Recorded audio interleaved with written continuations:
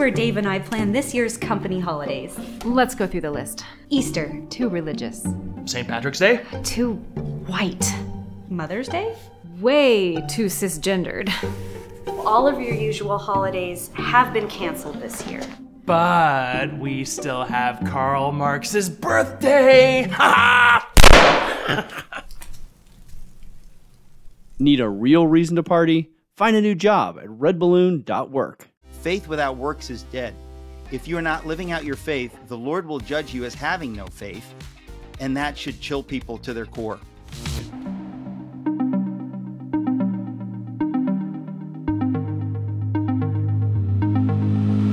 Hey everybody, Michael Thiessen here, and today I am joined with author Eric Metaxas. Eric, it's great to have you back on, and we're excited to talk about your new book, Letter to the American Church. But I want to kind of start our discussion back with an earlier book you've written about William Wilberforce, and I know that those two topics will likely blend together, but thanks for coming on, and so looking forward to this discussion. Well, it's my privilege, and the Wilberforce book and my Bonhoeffer book and my Luther book prepared me to write this book, Letter to the American Church. It's one of these bizarre things that I realize it's God's hand, because I didn't plan to write about those three people and have it make any particular sense. But I now realize, rather miraculously, those three stories created a narrative that applies to where we are now. So the book Letter to the American Church draws heavily on Wilberforce and Bonhoeffer especially, but the Luther story is also in there. So it's kind of amazing to see God's hand in your life retroactively. You know, when I didn't plan it, when I was writing the Wilberforce book titled Amazing Grace, I just had no idea that in the future I would be applying those lessons to where we are in America, in the West today. So before we get started, I just want to thank you again. In these historical biographies, you draw analogies throughout each book where you bring up an illustration, to a very modern illustration in the midst of walking through what the description of what these historical figures have gone through, and it really helps you bridge the context of basically probably what you're writing about with Letter to the American Church. It just brings it into a very, he was going through that, and the language feels different and the history feels different, but that's a very similar situation to what I'm walking through today. One of the things that I have learned about writing these stories, these are true stories, is how dramatically similar our situation is to theirs. We tend to think of, past history as it's another world. It's a mythical world. It's not. Human beings exactly like us were involved in those things. And the Wilberforce story, for folks who don't know, my first biography, before I wrote the Bonhoeffer book, I wrote a book called Amazing Grace, William Wilberforce and the Heroic Campaign to End the Slave Trade. And because of his Christian faith, Wilberforce in the late 1700s and early 1800s led the battle in Parliament. He was the hero, saying, the Bible says slavery and treating human beings like this in the slave trade is an abomination. We've got to make it illegal in England. And he led the battle to make it illegal all over Europe because of his Christian faith. And it was a huge battle. And I think today the battle for the unborn, there are all kinds of things that you just think, well, we're going through the same thing now. Everyone says it's normal, but the Bible says it's wrong. How do we deal with that? How do we engage in politics? So that was the first book, the first biography that I wrote. And when I wrote it, I had no dream that in the future I would be drawing on these stories to inform where we are now in the United States, in the West. I had no clue. And it's kind of amazing that God led me to write that book about that story, because I realized it prepared me for where we are now. So a few parallels that really jumped out at me, and I'm sure that we can dig into these topics. Number one, the cultural malaise of the church, the lukewarm, the passivity of the church. Many clergy resisting Methodism and resisting the evangelical movement of the Great Awakening. And so you have within Wilberforce's life this description that you draw forth, where he goes to live with his aunt and uncle, and he has an awakening to most likely some type of young conversion, although we talked about his conversion later on. We have to give the history because most people aren't going to understand this, because I didn't understand this. I mean, we have to, whenever I'm talking about Wilberforce and about my book, Amazing Grace, and by the way, it's a very inspiring read because he succeeds. It's this tremendous campaign, this battle, and he succeeds by the grace of God. So it's an inspiring story for those of us fighting for God's values in our time. But just to give the context, and this is, you see this over and over again, there's the church and then there's the church. There are people who claim to be Christians, and my new book, Letter to the American Church, is specifically aiming at this subject, that there are people who say, oh, I'm a Christian, I'm a church person, I go to church. But God always has a holy remnant. God is always trying to get people to be real about their faith, not just to say it or to sort of go through the motions. And Wilberforce in his day was living at a time when the cultural elites were anti-Christian. And so you had this movement, the Methodists, John Wesley, Charles Wesley, we think of George Whitefield. The first Great Awakening was working classes, really.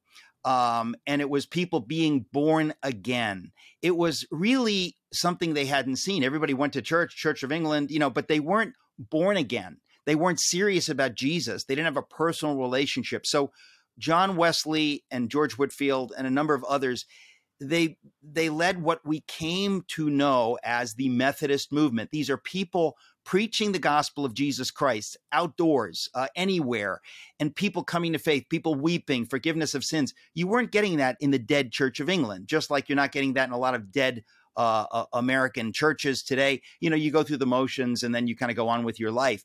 So something amazing happened in England. And of course, I write about it in my book, Amazing Grace. But it created a remnant, a holy remnant of people who were dedicated to doing God's will, to fighting for his purposes. And that led them to lead the battle against the slave trade, one of the most wicked horrors we could possibly imagine. And so when people say today, and this is what I talk about in my new book, Letter to the American Church, where they say, oh, you shouldn't be political. I think, well, excuse me, William Wilberforce was a politician. And because of his faith in Jesus, he led the battle in Parliament, in politics, also in the wider culture, but ultimately in Parliament to bring the slave trade to an end. It was a wicked thing. And he said, because of my faith in Jesus, these strangers, these Africans are my, I am my brother's keeper. God will hold me accountable for how we treat them. And I'm going to use my power in politics and in the culture to be a voice for them. And of course, he succeeded in 1807, this happy, glorious story. And we celebrate it. We all say, well, of course, slavery's bad. I'm glad he did it. But today, in the new book, Letter to the American Church, I talk about today when somebody says to a Christian, oh, you're being political, you're advocating for your values. You should keep that separate. Just preach the gospel. What garbage. That is not biblical. Why do we applaud William Wilberforce for ending the slave trade because of his faith in Jesus, because of his fidelity to what the scriptures taught? Why do we say, oh, that's a good thing? If I was alive, then I would have done the same thing. Are you doing it today? Are you today advocating for God's values, not just with regard to the unborn, but with regard to the cultural Marxism that's destroying lives, an atheist worldview that's affecting everything, transgender, whatever you want to look at in America? And I'm speaking as a American citizen in the U.S., but this applies, of course, all throughout the West, whether in Canada or Europe. Are you advocating for what God says, or are you letting people silence you by saying, oh, you're just being political, you're just a culture warrior, just preach the gospel? What gospel? If there are people enslaved, if there are the unborn being murdered, if the poor are suffering because of socialist policies, am I not to speak up? I am my brother's keeper. And so the core of the book Letter to the American Church, which is the shortest book I've ever written, draws on the story of Wilberforce, draws on the story much more of Bonhoeffer, and says that there's no such thing as, oh, that's political and this is gospel. We're supposed to care about truth. And if you care about the truth of God, Jesus said it would be better if a millstone be hung around your neck and you be cast into the heart of the sea than that you should make one of these little ones to stumble. He cares about people. God cares about people, and he calls us to care about people.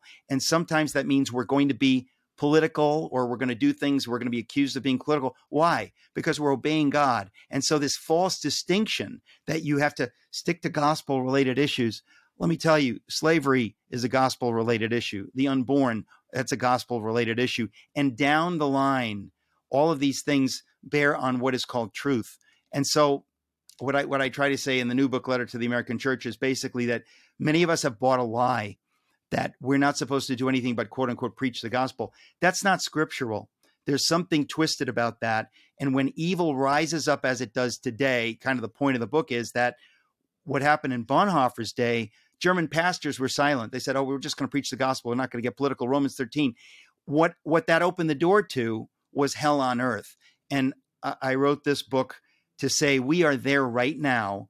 And if we don't speak up now, if we don't draw on the examples of Wilberforce and Bonhoeffer and live out our faith now, we are bringing judgment upon this nation and upon the world. God will hold us responsible. He does hold his church responsible. This episode has been brought to you by Resistance Coffee. With Christmas fast approaching, our friends over at Resistance Coffee have a wonderful gift idea for the Christmas holiday. Not only does their coffee taste fantastic, but you can also use a little bit of your money to fund the freedom, fight, and liberty in Canada. So look, head over to resistancecoffee.com/LCC and give the gift of coffee this season. So here are their two ideas, and I love this. You can purchase something called a Little Resistance, which is 2 bags of coffee of your choice, 1 mug of your choice, a Resistance gift bag, and some Resistance stickers, all for $55 plus shipping. But those of us who want to be a part of the Big Boy Club, we can also go over there and purchase a lot of Resistance, which is 4 bags of coffee of your choice, 2 mugs of your choice, a Resistance gift bag, and some Resistance stickers, all for $95 plus free shipping. So I don't want to sound hyperbolic, but if you really love those closest to you, you're going to go get a little Resistance or a lot of Resistance at resistancecoffee.com/LCC. Make sure to use that /LCC for all your purchases so that they know that we sent you. We're so excited for that partnership. So the thing that is really remarkable that I wanted to draw out was that, again, what you experienced both in Bonhoeffer and Wilberforce is confusion within the church. So you have this spiritual awakening of Wilberforce that then leads him, and he actually goes through the dualistic moment where he says, no, now I have to dedicate my whole life to God. I'm going to step out of Parliament. And it's that monumental meeting where he is encouraged by his childhood pastor to know this is where God has called you to be, to go into that public sphere and to represent these individuals. So he even in his day, you had this dualism among the Christians where you had this lethargy where it's like, hey, we don't get too excited about Jesus like the Methodists. And then certainly, I need to live my life for God now, so I have to step out of the public sphere. And it's great to see him push through that. I find it funny that you're bringing this up, and I'm thinking I should be talking about this. I give a lot of speeches on the new book, Letter to the American Church. I'm speaking in churches. I don't think I've ever mentioned what you just mentioned, and it is a key piece to illustrate what we're talking about. Basically, again, for people who don't know the story, in my book, Amazing Grace, I tell the story of Wilberforce, who basically loses his faith. It's kind of a long, it's an amazing story, frankly. It's just an amazing story. But he finds his faith around age 26, and he's convinced, you just said it, he's convinced that now my whole life is going to be about Jesus, which means I guess I got to leave politics. Politics is dirty. I'm just going to go into the ministry. So he visits his childhood friend. Now, he was a little boy, And John Newton was a man in his 40s. Now John Newton is about 60 years old. He's a famous preacher in the Church of England, but he's an evangelical. And Wilberforce goes like Nicodemus at night. He goes secretly, it's during the day, but he goes secretly to visit this hero that he hasn't seen in all these years, John Newton, to say, what do I do? I've been born again. I've accepted Jesus. I have a new life. What do I do? I guess I have to leave politics, right? And John Newton says, no.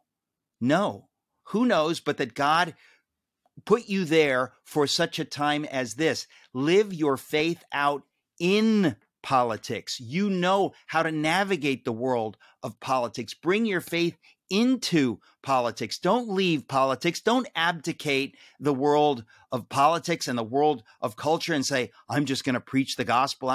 That's nonsense. God calls us to everything. And some people are called, to preach from a pulpit, but even those who are called to preach from a pulpit have to speak about truth and have to speak about good and evil and morality. And when you see corruption, when you see lying, when you see slavery, when you see the unborn being killed, when you see children being abused, confused and abused by being asked, what's your gender? If you don't speak against these things, you say, I'm just going to talk about theological stuff. You have no theology and you have no gospel if it doesn't touch on every sphere of life. And Wilberforce at age 26, when he visits John Newton, by the grace of God, John Newton says to him in 85 it was, says to him, no, stay in politics. Don't let them shoo you out so that politics is taken over by people who don't have biblical values and it remains corrupt. Bring your faith, your salt and light into the world of politics.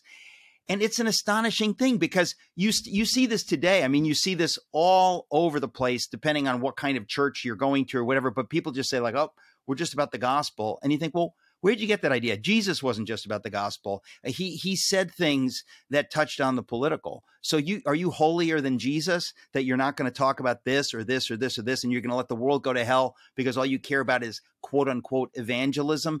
You're going to be much more effective as an evangelist if you speak about truth to people who are hungry for truth. And when they hear you speak truth on certain issues, they're going to say, I could get behind that. That guy seems like he actually believes in something more than just his little pious faith. So it's kind of amazing. In the new book, Letter to the American Church, I talk a little bit about Wilberforce, but I mostly talk about Bonhoeffer because the parallel is so dramatic.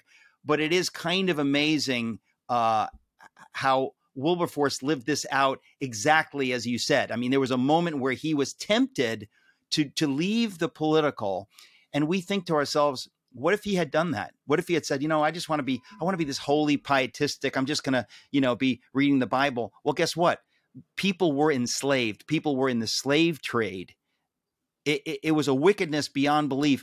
He brought Jesus into culture, into politics, and human beings' lives were saved from the slave trade, saved from slavery. I mean, it's an amazing story, and it's a story of victory. The story of Bonhoeffer, of course, is a sad story where he tries and tries and tries and ultimately fails to convince the German church to speak up against the evil of Hitler. So in one book, you get a happy story. Another one, you get a cautionary tale.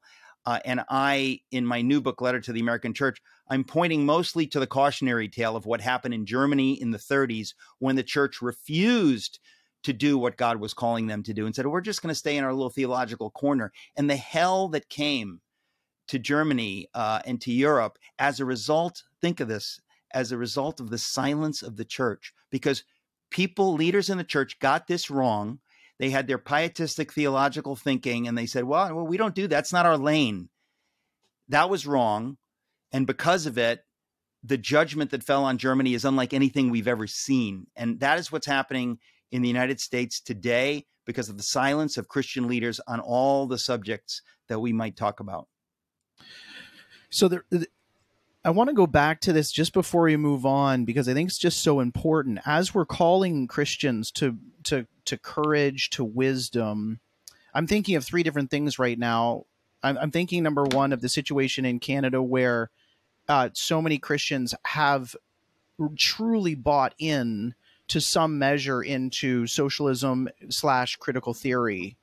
It's just interwoven in to the Canadian psyche that the government is here to help and the government has the philosophy to solve everything. I'm also thinking of a Phil Visser video that I just saw about an hour or two ago where, Phil is talking about how, Christians were on both sides of the slavery issue. You had Christians quoting the Bible on one side and Christians quoting the Bible on the other side. And then, of course, just as you've referenced to Germany, just how when we read about Bonhoeffer, how divided the church was. And my point is this, and I just want you to touch on it, Eric, is that for those of us who are really serious about grabbing hold of our scriptures and applying it to every sphere of life, it's not like we're going to turn around and have a band of brothers the way that we envision for a time. It literally is, in this cultural moment, many people stepping out and feeling quite alone and isolated in doing it, because this is the time that we're in, where much of the church is still going to be fearful or hesitant or deceived. You would have never convinced me 15 years ago that the creator of VeggieTales is going to be an outright promoter of critical theory, and yet he seems to be completely confused by it. And so it's this kind of merging back into a place of dialogue where you're kind of getting shot from all areas. And well, the only thing is that I would say, Mike, is like, I think, look, there are good people who are wrong. So when you mention somebody like Phil Vischer, I have no doubt he's deadly wrong on this in particular. But this is not an evil person. He's somebody I've known for years. He's been persuaded in a certain direction. I know he's wrong, but I think we have to be careful too much of engaging and trying to dialogue with people that they're convinced they're right. I think it's wiser for us to find people who understand what we know to be true and to link arms with them and to try to gather others to your number. Because I think sometimes trying to have dialogue with people like that, it's you can be casting pearls before swine, right? In other words, you can just be spending time doing something and God says, no, just work over here. Don't keep trying to convince people, because right now they're not able to be convinced. Those who can be convinced, I've said my book, Letter to the American Church, in many ways, I wrote it hoping people would give it to pastors, because I think there are a lot of pastors that they're just confused. They don't know where to turn. They're hearing certain voices. They need to hear what I put in this short book, Letter to the American Church, because I think a lot of them will be convicted and say, you know what? I missed this. I didn't understand what was at the heart of critical race theory, whatever. This is, first of all, let's be clear. Critical theory is cultural Marxism. It is, by definition, atheistic. And it kind of sucks you in a direction. The fruit is not good. Critical theory really undermines the whole concept of, is there truth and whatever. So the idea that Christians get sucked into this really usually because of white guilt, right? In other words, instead of thinking about what is true, they think, well, I'm white, so I feel guilty. Well, that's not right. God doesn't call you to feel guilty. He calls you to do good and to praise his name and to repent if you got something wrong. But this idea that, I'm white, and that's simply not of God. And that is in its own way a racial view of the world. It's simply wrong. It's not biblical. But I mean, a lot of people have gotten sucked into that. And so I want to say to those that are on the fence, A, don't get sucked into that. B, stand against it and understand that God will hold us accountable, because lives are being destroyed. Look, I believe critical race theory is destroying the lives of blacks in this country. Now, if I don't speak against it because, well, I'm white, who am I? I speak against it because I'm commanded to care about my neighbor. And so my black neighbor will have his community destroyed by critical race theory and by the BLM movement. I will speak against it because God commands me to love my neighbor. And so people who say, well, who am I to talk about this? I'm white, or I just think, listen, folks, I know killing the unborn is wrong. I don't say, well, because I'm not a woman, I have no. This is just sophistry, and we have to call it out. It is sophistry. It's designed to silence God's voice, to silence his people, who are supposed to be his voice and his hands and his feet in the culture. So when people say you're being political or you're being insensitive, you're being this, you're being that, I just walk away. Once somebody starts pulling that, I know they don't care about the truth. And it's time we have the courage. We need courage to speak at a time when, listen, lives depend on what the church does today, no different than lives dependent on what the church did in Germany in the 30s. When the church said, we're going to sit this one out. We don't want to be too vocal. Romans 13, we're not supposed to be political. When they bought that lie, they allowed evil to triumph, and God held them accountable for that.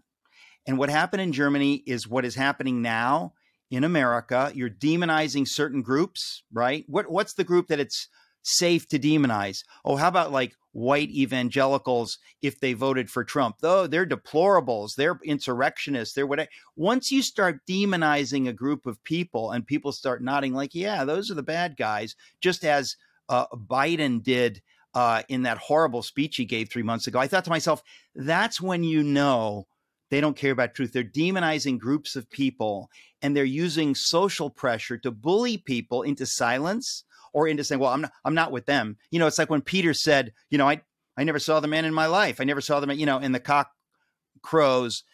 You deny, you say, I'm a good guy. Don't come after me. I'm a good guy. Leave me alone. I'm fine. I'm innocent.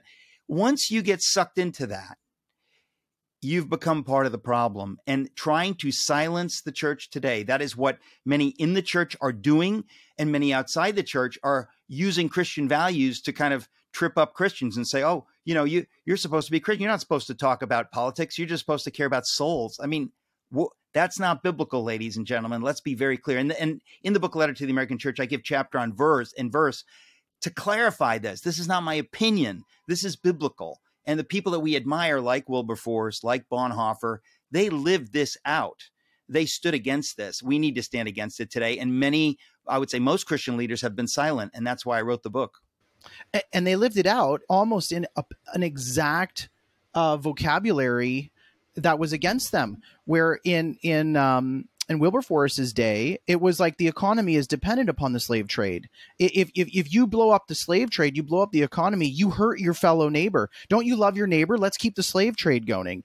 In Bonhoeffer's day, you had eugenics, the desire to genetically modify the human race. So the Jew became the scapegoat. You know, you want to go and protect the Jews? It's the Jews' fault that Germany is where things are at.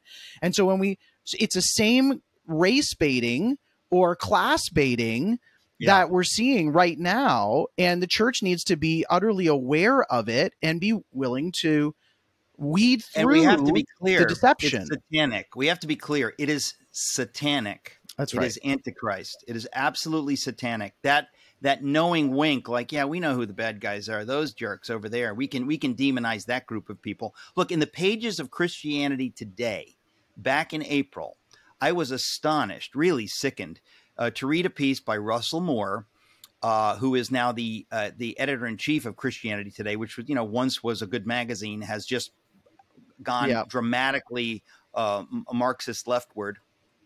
And in the piece, he demonizes anyone who either voted for Trump or who is conservative and who lets his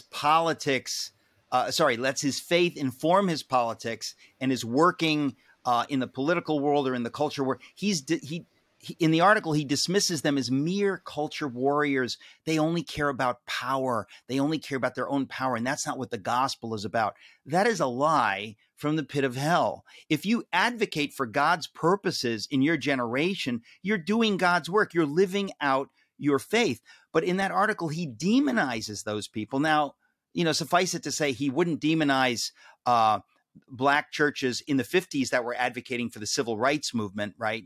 So he's conveniently shifting. He forgets that was political and it was in the churches and it did great good.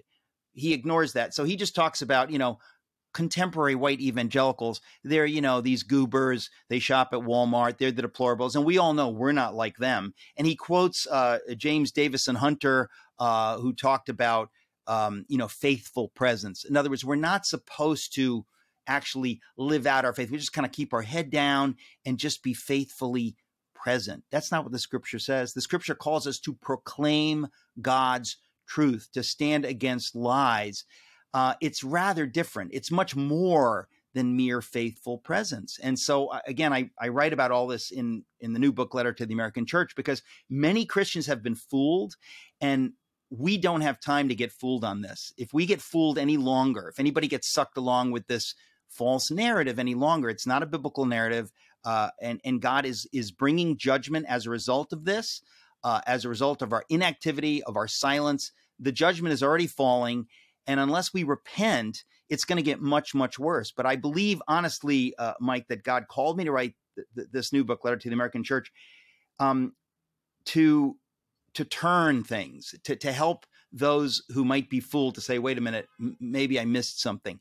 Because it's if we do not see that our silence is parallel to the silence of the German church in the 30s, it is dramatically, and again, in the book, I lay all this out, but it's like, it's dramatically parallel. It's not just sort of vaguely similar. It's dramatically parallel. The German church gave exactly the same excuses for not speaking up at that time. They had it all figured out. They said, Romans 13, we don't want to be political, or we just want to preach the gospel. We just want to do our little church thing.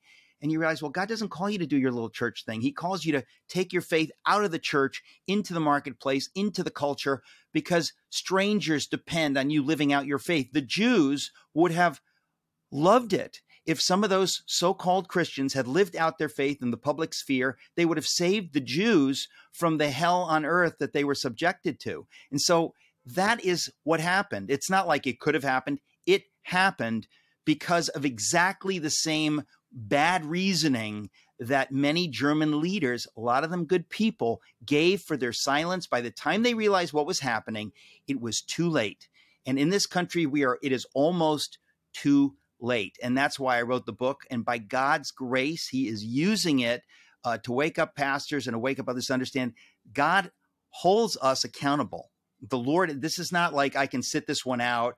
I'm not going to be political. I'll let other people. No. God will hold us accountable, just as he held the Christians accountable for those who were enslaved in the African slave trade, and for the Jews that were put in boxcars and murdered with their families. God holds the church accountable, because the church is supposed to believe that Jesus defeated death on the cross. We have no fear. We serve God with our whole lives. We can't be killed. We believe that when you kill me, I live forever. If we don't live out our faith that way now, God will judge us as having no faith. And that's a chilling thing. I write about the concept of faith in the book that, we always say, oh, faith, it's about faith. Faith without works is dead. If you're not living out your faith, the Lord will judge you as having no faith. And that should chill people to their core. Man, you touched on a few things here that I want to follow up with. So first of all, I'm really thankful, Eric, that you talked about needing to recognize this as satanic.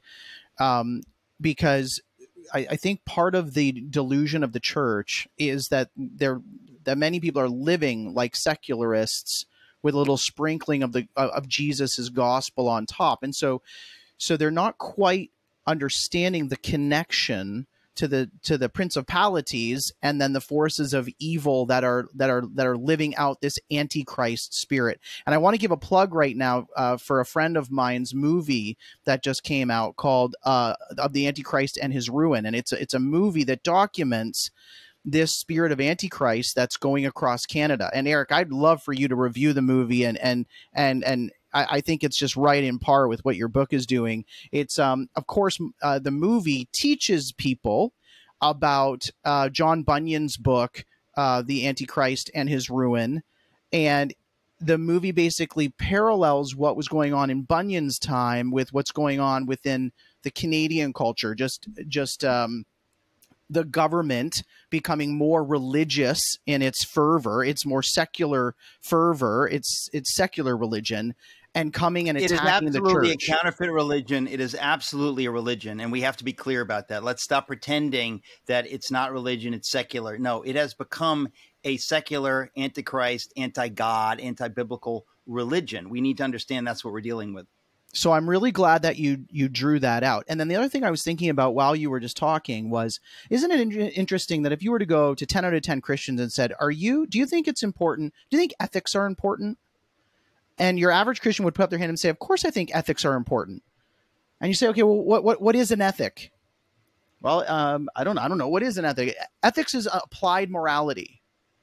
Oh, okay. So ethics would be the manifestation of a moral principle. An ethic is a manifestation of a moral principle. Okay, well, how do we get ethics implemented in our country? Oh, we do it through politics. So it's just really interesting. How I was sitting around with a bunch of guys having a beer the other day, and a number of pastors said, whenever I talk politics, people always get so crazy about it. But if you just say, well, aren't ethics important? No Christian argues with that.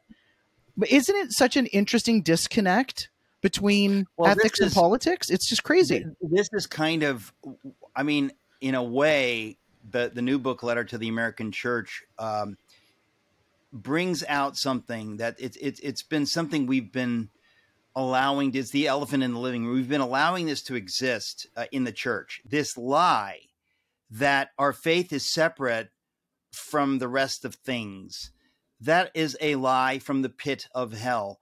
Our faith is in the one who is truth. So there's no Christian truth. There's just truth. And if something is true, we as Christians are obliged to care about truth. And so the idea that there's this kind of faith world and there's the political world, and I just think, where are you getting that idea? That's basically, if you want to have that kind of faith, they'll let you have that kind of faith in communist China. You go into your little approved church and do your little weird stuff on Sunday morning. And when you come out, you bow to the secular authority of the state. Christian faith is supposed to be all in 24/7, everywhere you are. I mean, in the United States, we have, in our Constitution, it talks about the separation of church and state, meaning that we are free to live out our faith without any regard for what the state thinks. The state doesn't get to have an opinion. I get to live out my faith freely in every sphere, in the school, in politics, in culture, everywhere. My faith is supposed to bleed out into every part of my life. Many people have adopted this kind of religious view, the safe religious view that we're going to be pious and religious over here, and then we're going to go and play golf and in the real world later. It's like, no, then you're a hypocrite. You're not living out your faith. And that lie, honestly, has crippled the church in the West. But it's a lie that when you actually think about it, it is exactly what big state will. They'll say, well, you can do your little thing in that little building. And you think, well, wait a second, I'm supposed to live out my faith. It's supposed to be salt and light everywhere I go. How did I buy into this lie? Now, in the book, I talk about how in 1954, LBJ, who was as corrupt a politician as ever lived, he did this thing called the Johnson Amendment, which threatened American churches that you're going to lose your tax exempt status if you say anything political. Well, who's going to decide what's political, right? In other words, that's the point, is that the people in power in the government, they're going to decide. They're going to threaten you. And many in the church said, oh, okay, all right, yeah, that's fair. That's fair. So we get tax exempt status and we'll keep our mouths shut on politics. Well, how can you possibly do that? I quote over and over Abraham Kuyper, the famous Dutch theologian, about 140 years ago. He said, there's not one square inch of all creation over which Jesus Christ, who is sovereign, does not say mine. So no matter where you look. It warms my heart so much, Eric, to hear that you're quoting Piper. The more people that can learn about Kuyper, the better. Like the more people who read and learn about him. So I'm so glad that you're quoting Piper. Okay, I want to transition. Who I write about in my book quoted that quote in almost every single speech, and we need to live that. We need to understand that is biblical. Sorry, go ahead. No, so I want to transition now to some application, because you've just shared out, and we've done a good job sharing this out. A movie put together by Choice 42. I've interviewed Laura Clausen, and it's a short film that they put together. It's an animated film called The Procedure. And I want to talk about how one of the tactics that Wilberforce used in order to help people understand the atrocities of the slave trade, and how short films like this being put out by Clausen's group, The Procedure, are similar and very helpful. And so you've shared the movie out. What was your let's just talk about the short film for a second. The Procedure, what was your response to the short film? Well, first of all, the film titled The Procedure, it's about 4 or 5 minutes long, but it talks about the reality of abortion. It's animated, but it's brilliant because anybody who sees that film is going to be knocked sideways if they were not against abortion. They're going to have a whole different view. So the point is, will we who believe in Jesus, will we share these kinds of things? Will you go and look up The Procedure, share it on your social media? Will you do that? Because it's going to bless people. It's going to wake them up to something to which they have, many of them, been sleeping. And that's what Wilberforce did. Wilberforce said, I know there are good people in England who have no clue what the slave trade is. They know nothing. It happens in another part of the world. They just aren't familiar with it. It is my job to educate them so that they know what is happening, and that they then say, you know what, I didn't know, now I know.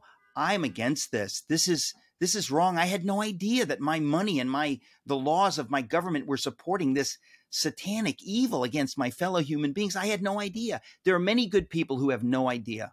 And I know that they don't know, because I was once one of those people that didn't know.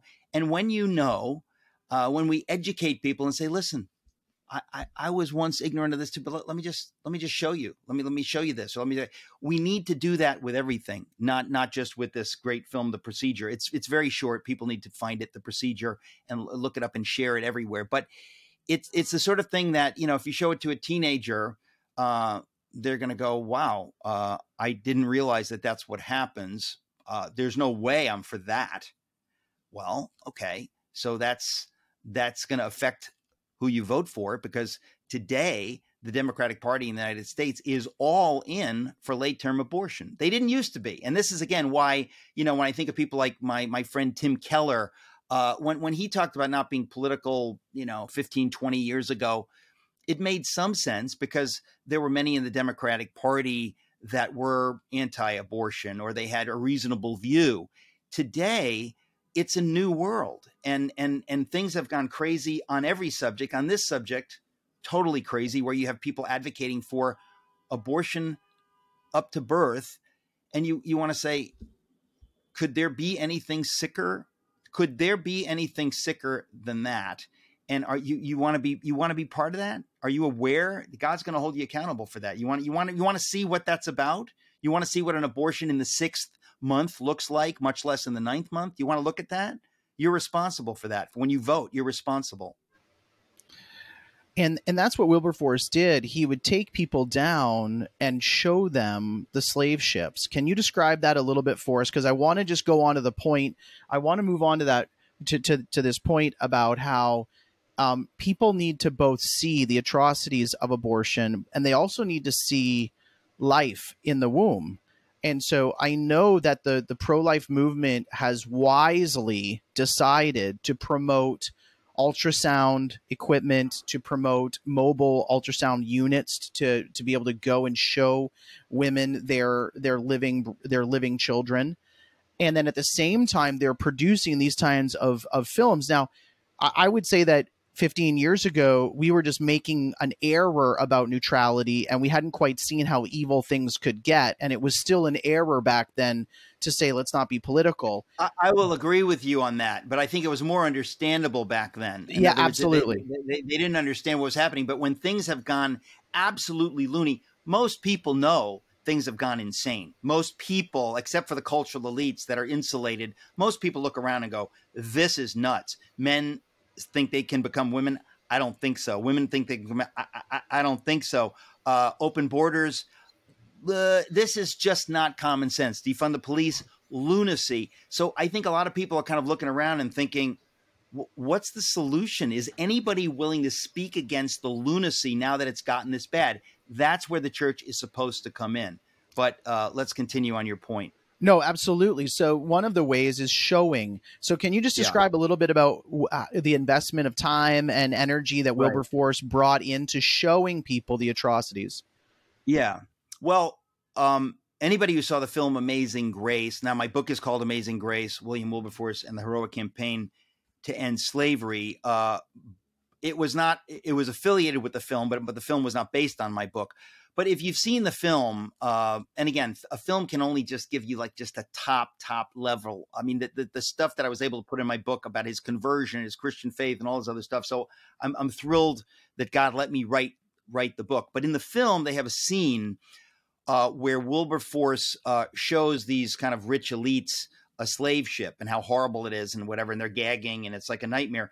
That to me is an apocryphal thing. It was invented for the film to illustrate the larger point that Wilberforce made it his business to educate the populace. Now, one of the ways he did it was, if you have a copy of my book, Amazing Grace, there's a 2-page spread in the middle where I show he had an illustration created of the interior of a slave ship.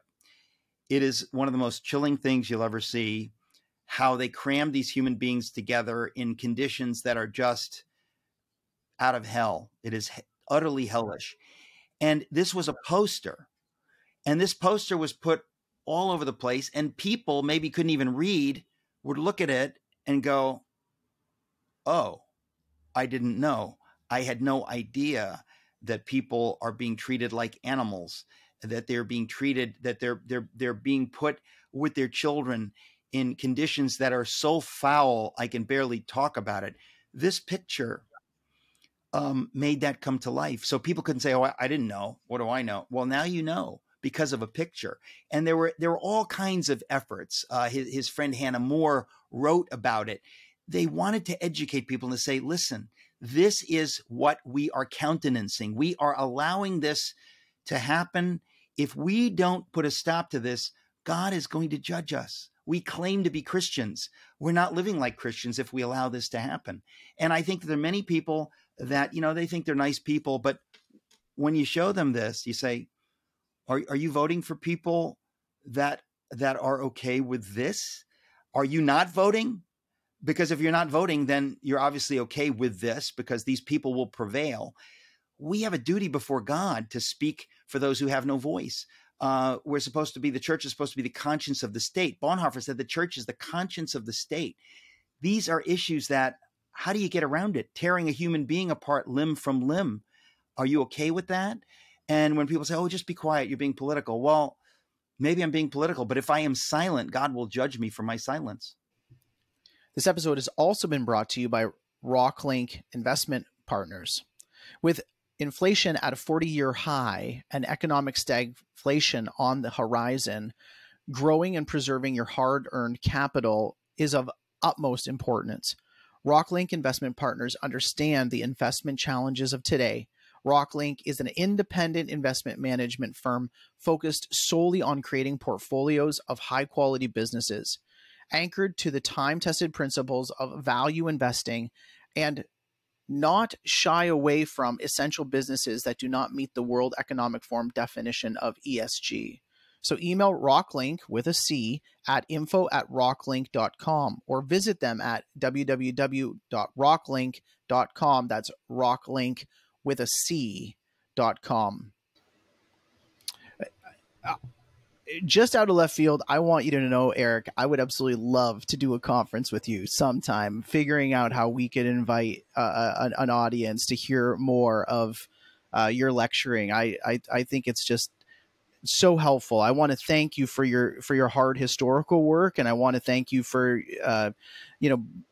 contextualizing these issues. And my heart is right with you.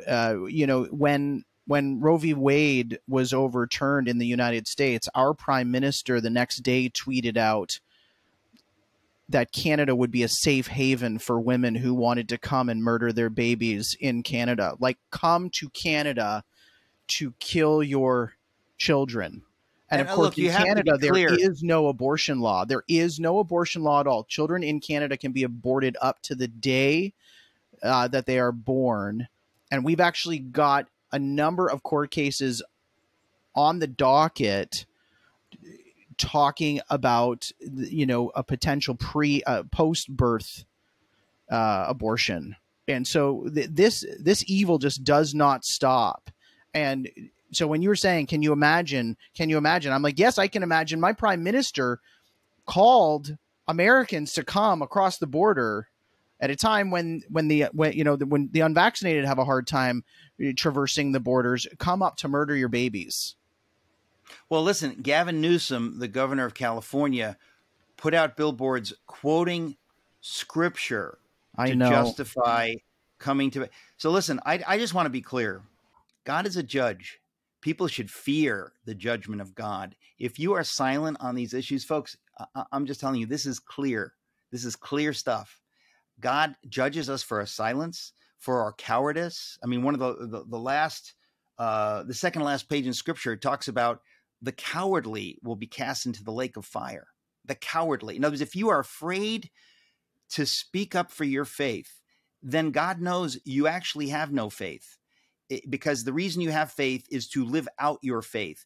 And so I think we have to be clear. God is a judge, and he exhorts us and exhorts us and exhorts us to do what is right. But in the end, if we don't say, yes, Lord, thy will be done, he says to us, thy will be done. I'll let you have it your way. And you will never be with me, not in eternity. And you need to think about that. If we're not living out our faith, we have no faith. That's what the scripture says. I mean, the title of the book is Letter to the American Church, but I was going to title it Faith Without Works is Dead, because that is where we are. That is the issue now before the church. Will you live out your faith? People all around the world are dying for their faith. Will you live out your faith now, or will you do what the German church did and reap a whirlwind that you cannot even imagine? I simply believe God called me to write this book as a warning, and in another way to inspire people to step away from their fear and to say, no, I'm going to do what God called me to do. I was born to do what God called me to do. I want to be his voice. I want to be living out my faith. That's the glorious adventure to which God calls us. It's a beautiful thing, and to miss it is a nightmare. So the choice should be easy. And during this Christmas season, of course, we're all sitting under preaching during Advent. And of course, I was just reminded this week of the beautiful, faithful response of Mary. Let it be done to me as you've said. And the angel Gabriel telling her this very difficult journey ahead of her. I actually like how the movie The Nativity, really picks up on the gospel narratives about just how difficult it would have been for Mary to live that journey, whereby she's, fleeing to Elizabeth for some wisdom and counsel and understanding, because she's now going to be with child without a husband. Then she's got the difficulty of telling Joseph. Then you've got the journey of traveling through the pregnancy and the shame of all of that to a world that could not even understand it unless by faith. And Mary said, let it be done to me. And so I appreciate your call to the American church saying, let's fear God the judge. Let's be ethical. Let's be political. Let's be truthful, and let it be done to us, Lord. And here's the transitional thought, Eric, just to finish this off. You talked about Wilberforce being a positive ending, where he saw the change, and I'd because I'm inside and enjoying that book right now, I'd like to finish off our discussion on that victory. Bonhoeffer is someone who we follow and encourage despite the outcomes, but Wilberforce was a celebration story. Can you just finish off with a few minutes for our listeners about how it ended for Wilberforce and how emancipation of slavery came about near the end of his life? Well, what's interesting is, if you do the right thing before God, you have no idea how beautiful it's going to be. It's not just one thing. It can lead to other things and other things and other things and other things. Similarly, when you do the wrong thing, it can lead to a spiral of evil that you cannot imagine. And so we have each of us an outrageous responsibility the Lord has given us. We're created in his image. So Wilberforce, in his faithfulness, and if you read my book, Amazing Grace, obviously I talk about this, but the battle to end the slave trade was settled in 1807. Huge battle, took almost 20 years, and they win in 1807. But he goes on from there to realize we need to abolish slavery itself. And on his deathbed, this is like out of a movie. It's not in the movie, which is why I hope people will read my book. But in the book, Amazing Grace, I talk about how at the 3 days before he dies, he is told on his deathbed that slavery was just abolished. Not the slave trade. That was 1807. Now, 1833, slavery was abolished by Parliament. He's told on his deathbed. He slips into a coma, and a little bit more than a day later, he goes to see Jesus. So what he did led to the abolition of slavery itself, but that's only the beginning. Everything he did had a ripple effect in the British Empire, so that the Christian faith experienced a tremendous renaissance and Christian values all through, we call it the Victorian era, right? Famous for its morality, famous for, women forming groups to help the indigent poor and to help this group and that group. It became the thing to do. It became a beautiful thing that led to the Salvation Army being formed. It led to all kinds of things. He changed the whole culture. He didn't just win a battle in Parliament and then win another battle in Parliament. No, he changed the whole culture, was suffused with Christian mercy and love. And it's something that many of us today, we're standing on the shoulders of those giants, because we kind of take it for granted, like, oh yeah, we're supposed to care about the poor. Where'd you get that idea, folks? Where'd you get the idea you're supposed to care for the poor? Because the world used to not care about the poor. Churches didn't care about the poor. Wilberforce dragged these ideas into the mainstream of culture. And today, everybody in the West knows, oh, I'm supposed to care about the poor. Even atheists know. I don't know why they think they should care about the poor. If you believe in survival of the fittest and you believe in, blind Darwinian evolution and materialism, it makes no sense. But they all kind of have imbibed these Christian values. It started with Wilberforce, and it's an amazing story of victory. And I really believe that if a handful of us are faithful now, we can see that kind of a sea change in our culture, because things were extremely bad in the England of Wilberforce. When he started out, you think things are bad here, things were worse there. And by the grace of God, over the decades, God gave them the victory and changed that whole culture. So anybody who has lost hope, I want to say it's not your business to lose hope. God calls you to the battle. He calls you to fight, to be joyful, to praise him in the midst of the battle. He'll decide what happens. But the question is, do we just do what he called us to do? And so I wrote this last book, Letter to the American Church, as an exhortation to people who are a little confused about this, to say, no, don't be confused. And especially, I mentioned, for Christian pastors, give a copy to a pastor who doesn't get this, because they need to get this. And if they don't get it, you need to find another church, because we're living in dire times. We need to take this really seriously. God is looking to his people. We are the church. He's looking to us to stand up and to do what he's called us to do, and not go down the evil path that the German church went down. We are going down that evil path right now. That's why I wrote this book. I believe God wants to pull us out of that, and he will by his grace. But many, many, many Christians have to cooperate. They have to get what they don't yet get. So that's why I wrote it. So everybody, we have some application points here. Number one, go out and buy Eric's new book. Eric, I am glad that you're shamelessly promoting it and talking so passionately about it, especially now that I know that it's drawing so much from Bonhoeffer and Wilberforce. Because again, I've so enjoyed those biographies. So thank you very much. Everybody go out and buy Eric's book. Eric, I am sincerely asking you to review the movie Antichrist and His Ruin. It's not officially released yet. We released it at a conference up in Canada. I would really appreciate it if you would review that. Can you send me a link? We'll send you some stuff. Our emails. Send me the link so I can watch it. Yeah.